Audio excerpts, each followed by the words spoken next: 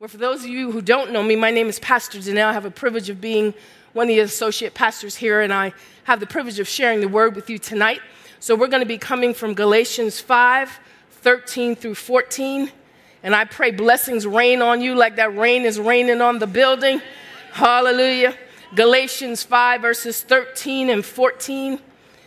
And if you're taking notes, the title of my sermon is Born Identity, Called to Freedom. Galatians 5, verses 13 through 14. For you were called to freedom, brothers, only do not use your freedom as an opportunity for the flesh, but through love serve one another. For the whole law is fulfilled in one word: you shall love your neighbor as yourself. Father, we thank you for your precious word to us.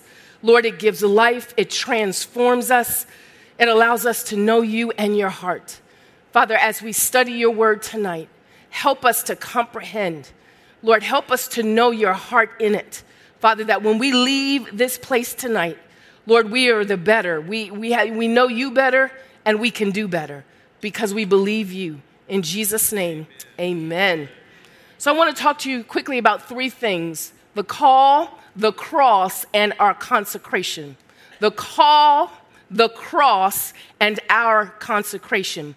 Here it says we are called to freedom.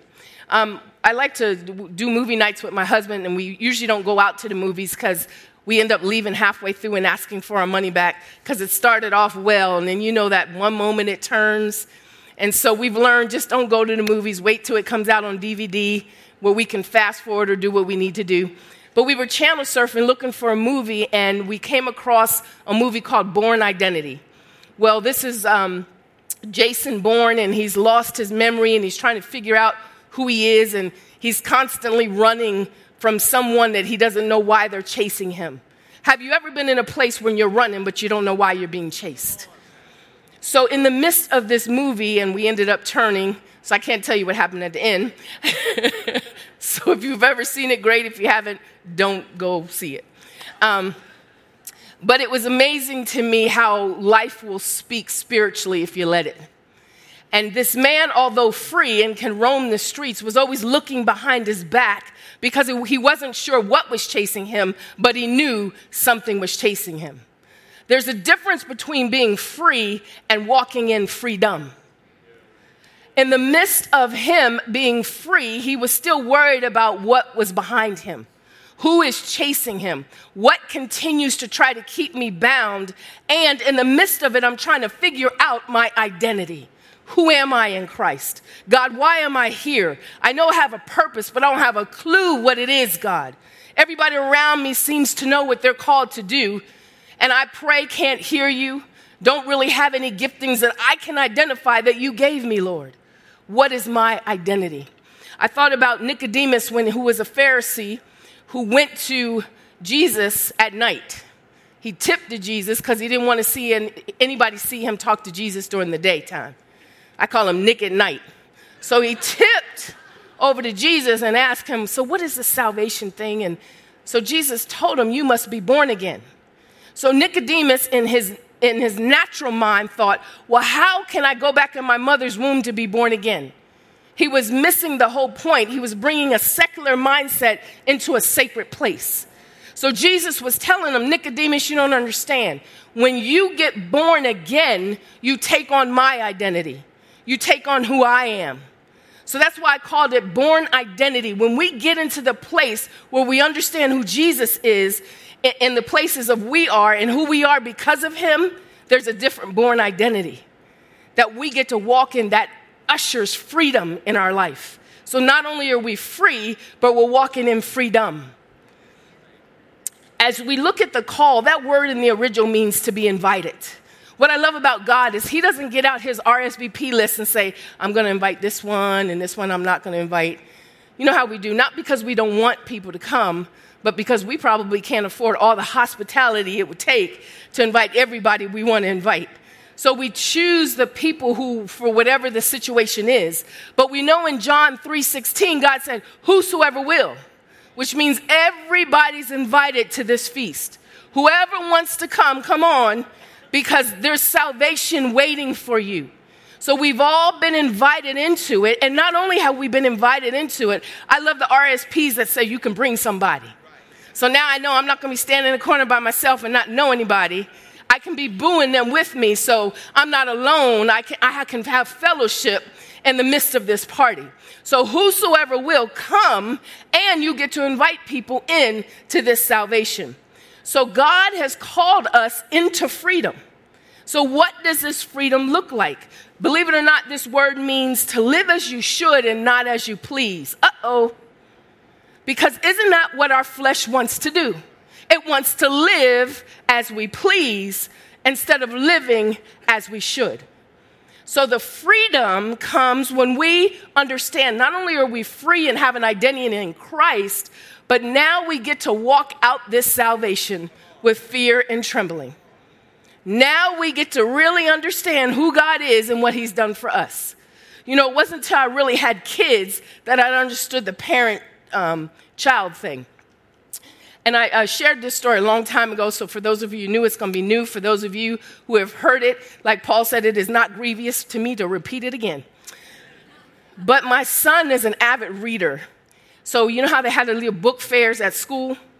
And he came home with this long list of about $70 worth of books that he wanted. And I'm looking at this list, and I said, well, which one do you want? He said, all of them. And I'm thinking, boy, I am not paying. This is a cell phone bill. I'm not paying. And as I'm going on talking, I see his little countenance drop. I said, go ahead and buy these books, because I knew he was going to read them. So I went ahead and I wrote the check to the school, and he went the next day, and then he comes off the bus, and I want to see all these books I bought. And he comes off the bus with this little pamphlet. And I said, where are the other books? He said, oh, they ran out of them. I said, oh, were they going to give you, did they give you a rain check? Are they going to order the books and give them to you? I don't know. I said, okay, so did you give them the check? Yes. Are they going to give you any money back? I don't know. He was just happy with his little $70 pamphlet. And the more I asked him questions, and the more nonchalant he was about my $70, I began to get angry. I could feel the blood boiling up.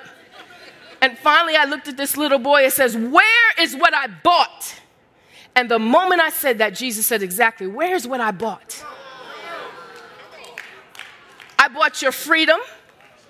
I bought your peace. I bought your joy. How many of you know that little parenting situation changed all of a sudden? And I let my son go on and read his little pamphlet because now it was trying to have a meeting with Jesus. Because he said, you're missing a lot of what I bought you.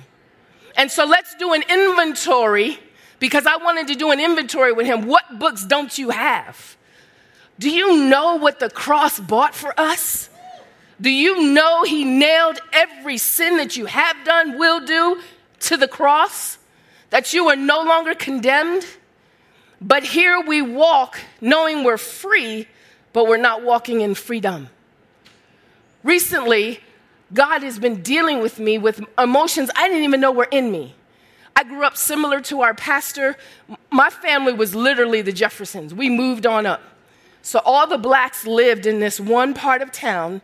My dad got a really good job, and we moved across town to this place called Forest Hills where the mayor lived. Now, most of you would have thought that was great. But for me and my brothers, it was not great. It was not good. Because we broke some things in the natural and in the spirit that people didn't want broken. One was the color line. Here I am, 10 years old, battling adults and the things they're saying to me because of my color, something I can't even change. You know, sometimes you get in a battle where you're thinking, well, if I could change it, I surely would. If I could wake up purple tomorrow, believe me, all this headache, I would do it. But in the midst of it, what I didn't realize is I began to become my own advocate. I had to fight. It wasn't that I wanted to fight. I had to fight. My brothers, they had to fight. Because now we find ourselves in an atmosphere where we're invited, but we're not welcomed. And in the midst of that, I began to be my own advocate because what we had to do, we had to fight. So I grew up fighting. So here I am, an adult, stepping in now to the workplace, and most of the places I've worked between the police department and TRW, which was a military defense contracting company, all men. So now I'm not fighting about my color, I'm fighting about my gender. And so now I'm finding myself dealing with old emotions that are triggered because of something similar I'm going through. What I realized in those moments is, I'm free, but I'm not walking in freedom. Because what's happening is I'm beginning to respond to old emotions that were there that weren't healed, that I hadn't turned over to the lordship of Christ. So in the midst of being free, I'm still in the jail cell with the door open. Because now I'm enslaved to these emotions that are keeping me bound. So what do I want to do? Be my own advocate again. I've been here, know how to do this. God said, but am I not your advocate? Did I not say I would advocate for you? So you have to step into what Christ has done for you, the completed work of the cross, and believe I'm not going to get delivered. I'm already delivered. And in the midst, amen, in the midst of that deliverance, I can walk in a way now that glorifies God, that makes men stop and say, what is wrong with her? We're doing this to her. And she's not responding. She's not doing what we want her to do. How many know that speaks so much louder than me reacting in the flesh and the hurt and the pain of things not just in that moment, but years ago. So I've learned that the cross was enough. Matter of fact, it's more than enough because God has delivered us. So when we look at this sin that God nailed to the cross for us, I want to look at Colossians 2:14. When you were dead in your transgressions and the uncircumcision of your flesh, he made you alive together with him, having forgiven us of all transgressions, having canceled out the certificate of debt consisting of decrees against us, which was hostile to us, and he has taken it out of the way, having nailed it to the cross. So what is he saying? You had a serious debt against you, and what Christ did on that cross sacrificially took that debt away. So now not only are you free, you get to walk in freedom. You get to live in a place where you know no matter what is happening, God is still in control. He's bigger than the situation. He's bigger than your emotions. He's bigger than the hurt, and allows us to respond in a way that glorifies him, that testifies of his kingdom. How many of you love to be corrected in here? Just go ahead and tell me about myself. You know, that's why the Bible says, let not mercy and truth forsake you. Truth is the medicine, the sugar that helps the medicine go down. It's hard to hear truth about yourself, but truth will help you. Truth will set you free. I love how Pastor Tim, one of our pastors in Orlando, says the truth will set you free right after it makes you mad. Because you got to deal with who you are and what God wants to do with you. As we look at this passage, Paul is writing to the Galatian church because they're dealing with the Judaizers. And they were Jewish Christians who thought they needed to connect Old Testament ceremonial things to salvation. So they were telling the Gentiles, well, you can't be saved unless you're really circumcised. So all of the completed work of the cross, basically what they were saying was not enough. You need to do this, and this as well. Do we not hear that in our hearts sometime? We think, oh, this is too easy. We got to work for God. We got to get up, sundown. But how many know when you understand the completed work of the cross, then all your work resolves out of his will and a relationship with him. That God said to do this thing. That he wants you to come into a place and use your gifts and know who you are in him. That's where it all begins.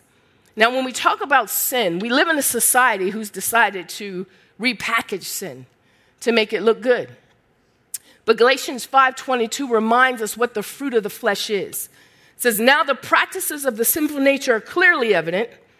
They are sexual immorality, impurity, sensuality, total irresponsibility and lack of self-control, idolatry, sorcery, hostility, strife, jealousy, fits of anger, disputes, dissensions, factions that promote heresies, envy, drunkenness, riotous behavior, and other things the like. I warn you beforehand, just as I did previously, that those who practice such things will not inherit the kingdom of God. We just turned on Channel 4 News when I read that. And the difficulty is that it's not just the world saying this, it's the church. That we have bought these things into the church and think it's okay. We can reason away it's not sin. But when the Bible calls it sin, it's sin. If it walk like a duck and quack like a duck, it's a duck. We need to call sin what God calls sin and not apologize for it. Now, that doesn't mean we take the word like it's a butcher's knife and butcher people with it. Isaiah 50 says that I would have the tongue of the learned, that you would go in and in precision declare God's word, that it causes people to pause and listen. That what sin is, it's sin. And God has already made it evident of what that sin is. He's called it for what it is. So we don't need church councils. We don't need committees. We don't need the people, whoever they are, to determine what sin is. God has already told us. The great news is, he says, when you receive me, I take your sin, the decrees and the things that were against you, and I nail it to the cross. Which means you don't walk in condemnation. Now you walk in conviction. God, I want to be right before you. This is about relationship, being in step with you. And that's why it's important to daily walk with him so you know that you're in step with him. Have you ever noticed when you're out of step with God? You just know something's not right. And you try to put your finger on that something. You're praying, you're seeking. God, there's something not right. I talked to someone today. They said, I just can't hear God. I said, well, let's figure out why he's not talking. Because he desires to have a relationship with us. He desires to walk with us. And when we understand the completed work of the cross, we run to him. Daddy, I messed up. Forgive me. I have sinned against you. The cross is so important to understand in this hour, and the sacrifice that it took. You know, as we celebrate 4th of July and we're free now, it's the birthday of America, and we know that freedom and that fight wasn't about people's souls. It was about taxation, the dollar. And in our freedom, many people perished fighting for that freedom. Jesus died for our freedom, a sacrifice. And what I'm learning is that the sacrificial kind of love that God speaks of puts others before ourselves. And that's exactly what Jesus did. Had no sin on him and took on our sin. The sacrifice it takes for us to be free and to walk in freedom. It took the blood of Christ to do it. Do we understand the sacrifice that he made? I think if we did, we would walk so much better in holiness. My son, who has an apartment out in LA, it's funny. When he was growing up, lights on, come into the kitchen, open up the refrigerator, stand there for an hour and try to figure out what he wanted, only to close it. Refrigerator full, you can't put anything in it, but we have nothing to eat. Constantly turning the lights off in his room, and he come and flick them back on and have them on all day while he's gone to school. Well, now he has his own apartment, and he's paying his own bills.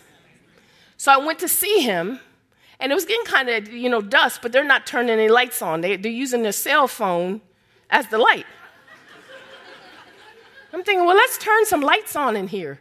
Nobody wants to turn the lights on because of the bill. I'm like, oh, we understand the sacrifice now. And, I just wanted to go in and just flip every light on, open up the refrigerator. You have no food in this house. But now all of a sudden he understood the sacrifice and what it took, the payment. And now all of a sudden the lights aren't on. I'm going to use my cell phone as a light. Isn't it deep? When the tables change and we understand what it takes, that we appreciate it so much more. When we yield to the Spirit of God, because Galatians 5 is about walking in the Spirit, we have to sacrifice. We sacrifice our emotions. We sacrifice the right to be right. And most of the time, we're not right. But there's a lot of things we need to sacrifice to walk with God, but they're nowhere near what he's done for us. But in that moment that we feel that tinge where we got to be nice to somebody that's not nice to us, or we got to treat the boss and pray for the boss while everybody else is talking about them, we have to respond differently. And we feel that tinge in the flesh because it's that battle of the flesh and the spirit. Paul said it this way, Lord, to know you and the power of your resurrection and the fellowship of your suffering. So when you feel that tinge, you can say, Lord, I get to fellowship with you. This is how you felt, only this is a microcosm compared to humanity of what you felt. Thank you, Lord, for sacrificing for me, for standing and taking my sins. Puts a whole new spin on what you got to go through. Amen? When you remember what Christ has done for us. Ephesians 5:2, and walk in love as Christ loved us and gave himself up for us, a fragrant offering and sacrifice to God. God has called us to love one another. And that's difficult. Let's just say it. It's very hard to love one another because we all come from different backgrounds. We all have different mindsets. And until we get the mindset of the kingdom, there's going to be friction, because God puts us all together to grow. But I love this scripture because it says walk in love.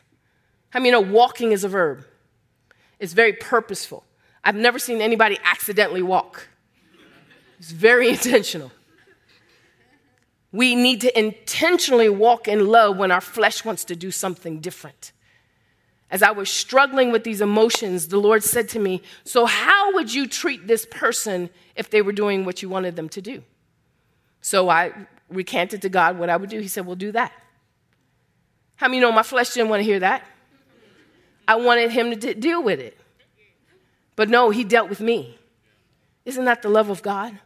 And not only did he deal with me, he said, I want you to pray for them, and I want you to send them something as a gift. That's the love of God. To deaden your flesh so that Christ is alive in us.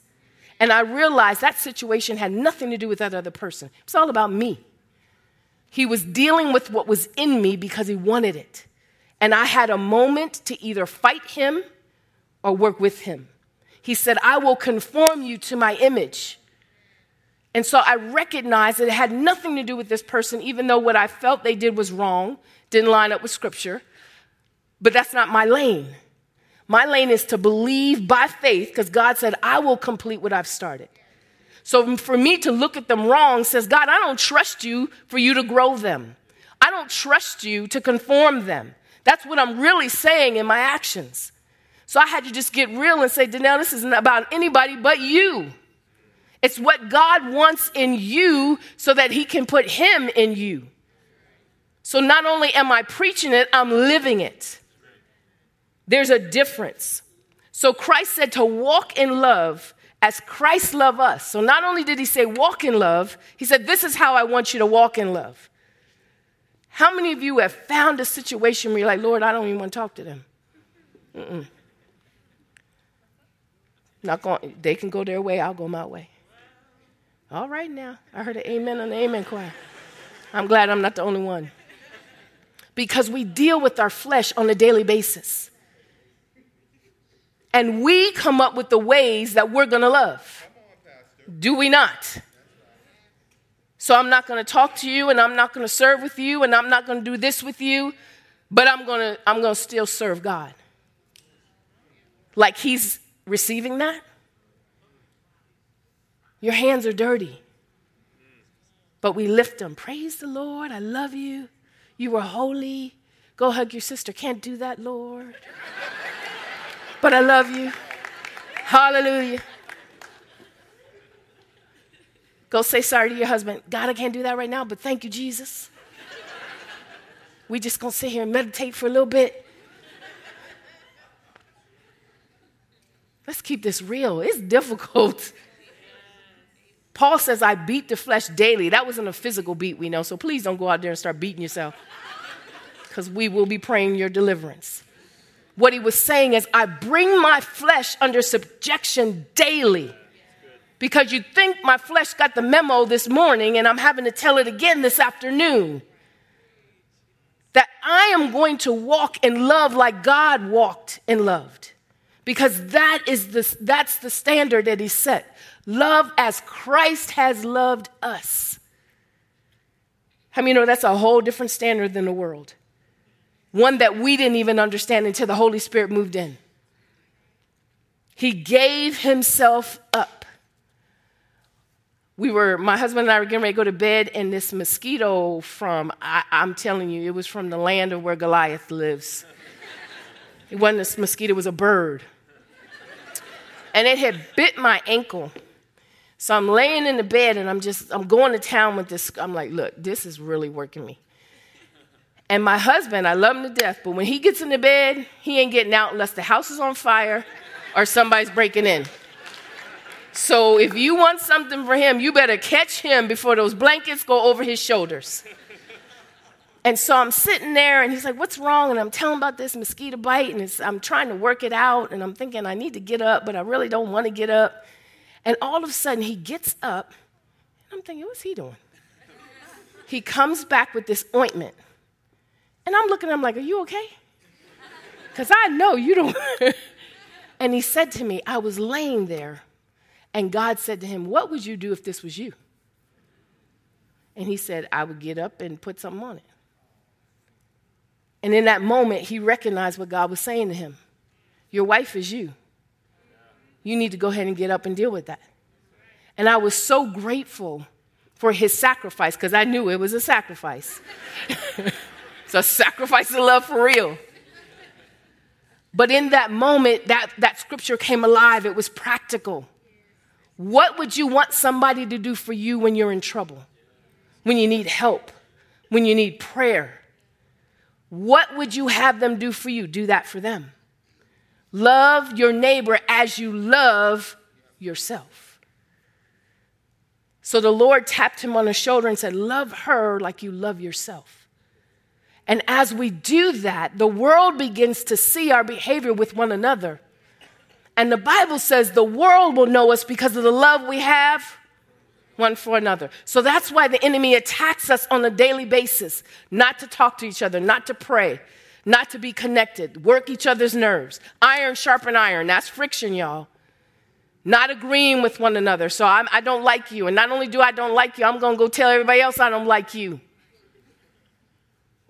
Forgetting the sacrifice of the precious blood of Jesus that made it possible for us to love each other unconditionally. Easy? No. Impossible? No. Because the Holy Spirit lives in us. And every moment we get the opportunity and the privilege to sacrifice and deaden our flesh, we get an opportunity to get a taste of what Jesus does for us all the time. He never turns his back on us. Never says, you know what, that's it. I'm not going to forgive. Matter of fact, you're not going to breathe today. How about that? His love is unconditional. He doesn't pull back from us. He pulls forward. Our consecration. Compromise is a parasite to consecration.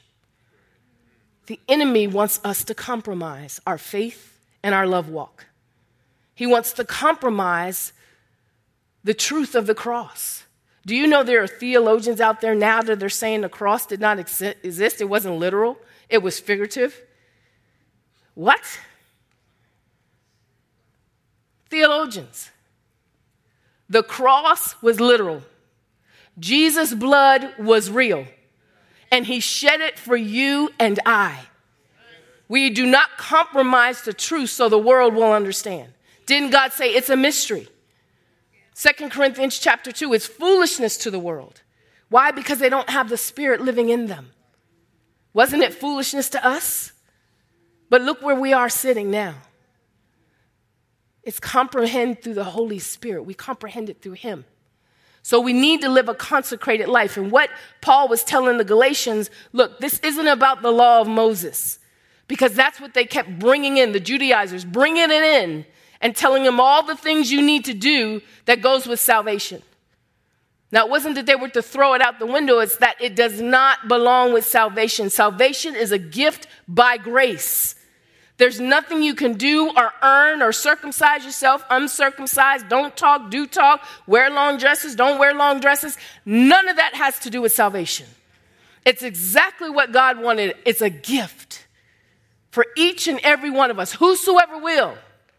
And then when we receive that gift, we get to live a life of consecration that speaks of his love. This love that we speak of in this text isn't agape, which we're used to, the unconditional love. It's actually, and I'm probably going to butcher this for all my Greek scholars, agapao. And what it is, it's full of goodwill and it exhibits the same. So there's always goodwill in my heart towards you no matter what. That my love is not conditional. I don't see you messing up and say, see, I knew they had issues. They got a spirit on them. No praying, no helping, no nothing. That's not the love of God. How would you feel if you went into the doctor's office and he diagnosed you and left the room? And not only that, he went down the hallway and told the nurses and doctors what's wrong with you. So everybody knows what's wrong with you but you. God's love prescribes. This is where you are, and this is where I'm going to take you. That's the goodwill of God. So when we look at each other, this is where we are, and this is where we know God's going to take you. Because he's faithful, who promised. He's going to do what he said in each and every last one of us. There's not one of us in here that will not be conformed by his hand. The dilemma is he didn't tell us how he was going to conform us. So a lot of times we're in the conforming mode and don't even realize it. He's testing us. You ever sit in the class with all your classmates? I know you don't want to peek over to the paper, especially when you don't know the answer. But you're only responsible for your answer. So just because your neighbor answered it wrong doesn't mean you get to answer it wrong. Come, let us reason together, the scripture says. What does the word say about this? Then get your flesh in check and do it, because it speaks of relationship and love to God and one another. We are reconciled first to God and then reconciled to one another. If you could walk this earth, say you love God, and not be reconciled with your brother, I have a problem with that. Somewhere along the line, somebody's deceived. Because you cannot love God and love his word and be satisfied with being divided with your brother. Talking about your brother. When you talk about your brother, you're talking about yourself. We are many members of one body. But when we bring the mindset of the world in here, the way they love, the way we used to love, because it's not us against them, we were them. But when we take on the world's mentality, it's conditional. I like you if you're saying what I like you to say. But if you're not saying what I got something to say about that. What we want to do is love and goodwill, to exhibit the kind of love that God wants us to show the world. It's powerful, y'all. There's something about this love walk that I believe the church is going to come into in the next couple of months that's going to rock our world. And it's not going to be a movement of human effort. It's going to be the Spirit of God that does it through us. And he's looking for available vessels who will say, yes, Lord. Many of us have been tested over this year. Can you love the unlovable? Can you love when you're hurt? How many of you in here have never made a mistake? Raise your hand. He said, quick. See, none of you have a lie in spirit. Praise God. Hallelujah. Well, you know, when you mess up, there's somebody on the other side of your mess up.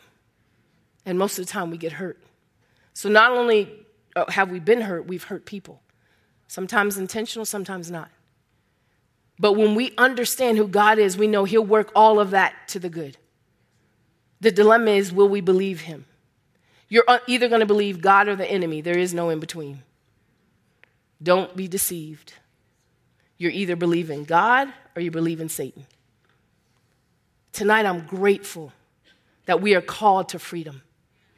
And as we stand to our feet, I want to say a prayer for you, for us, that anything in our soul that's keeping us from freedom, because we're already free, God did the work. When he said it was finished, it was what? Finished.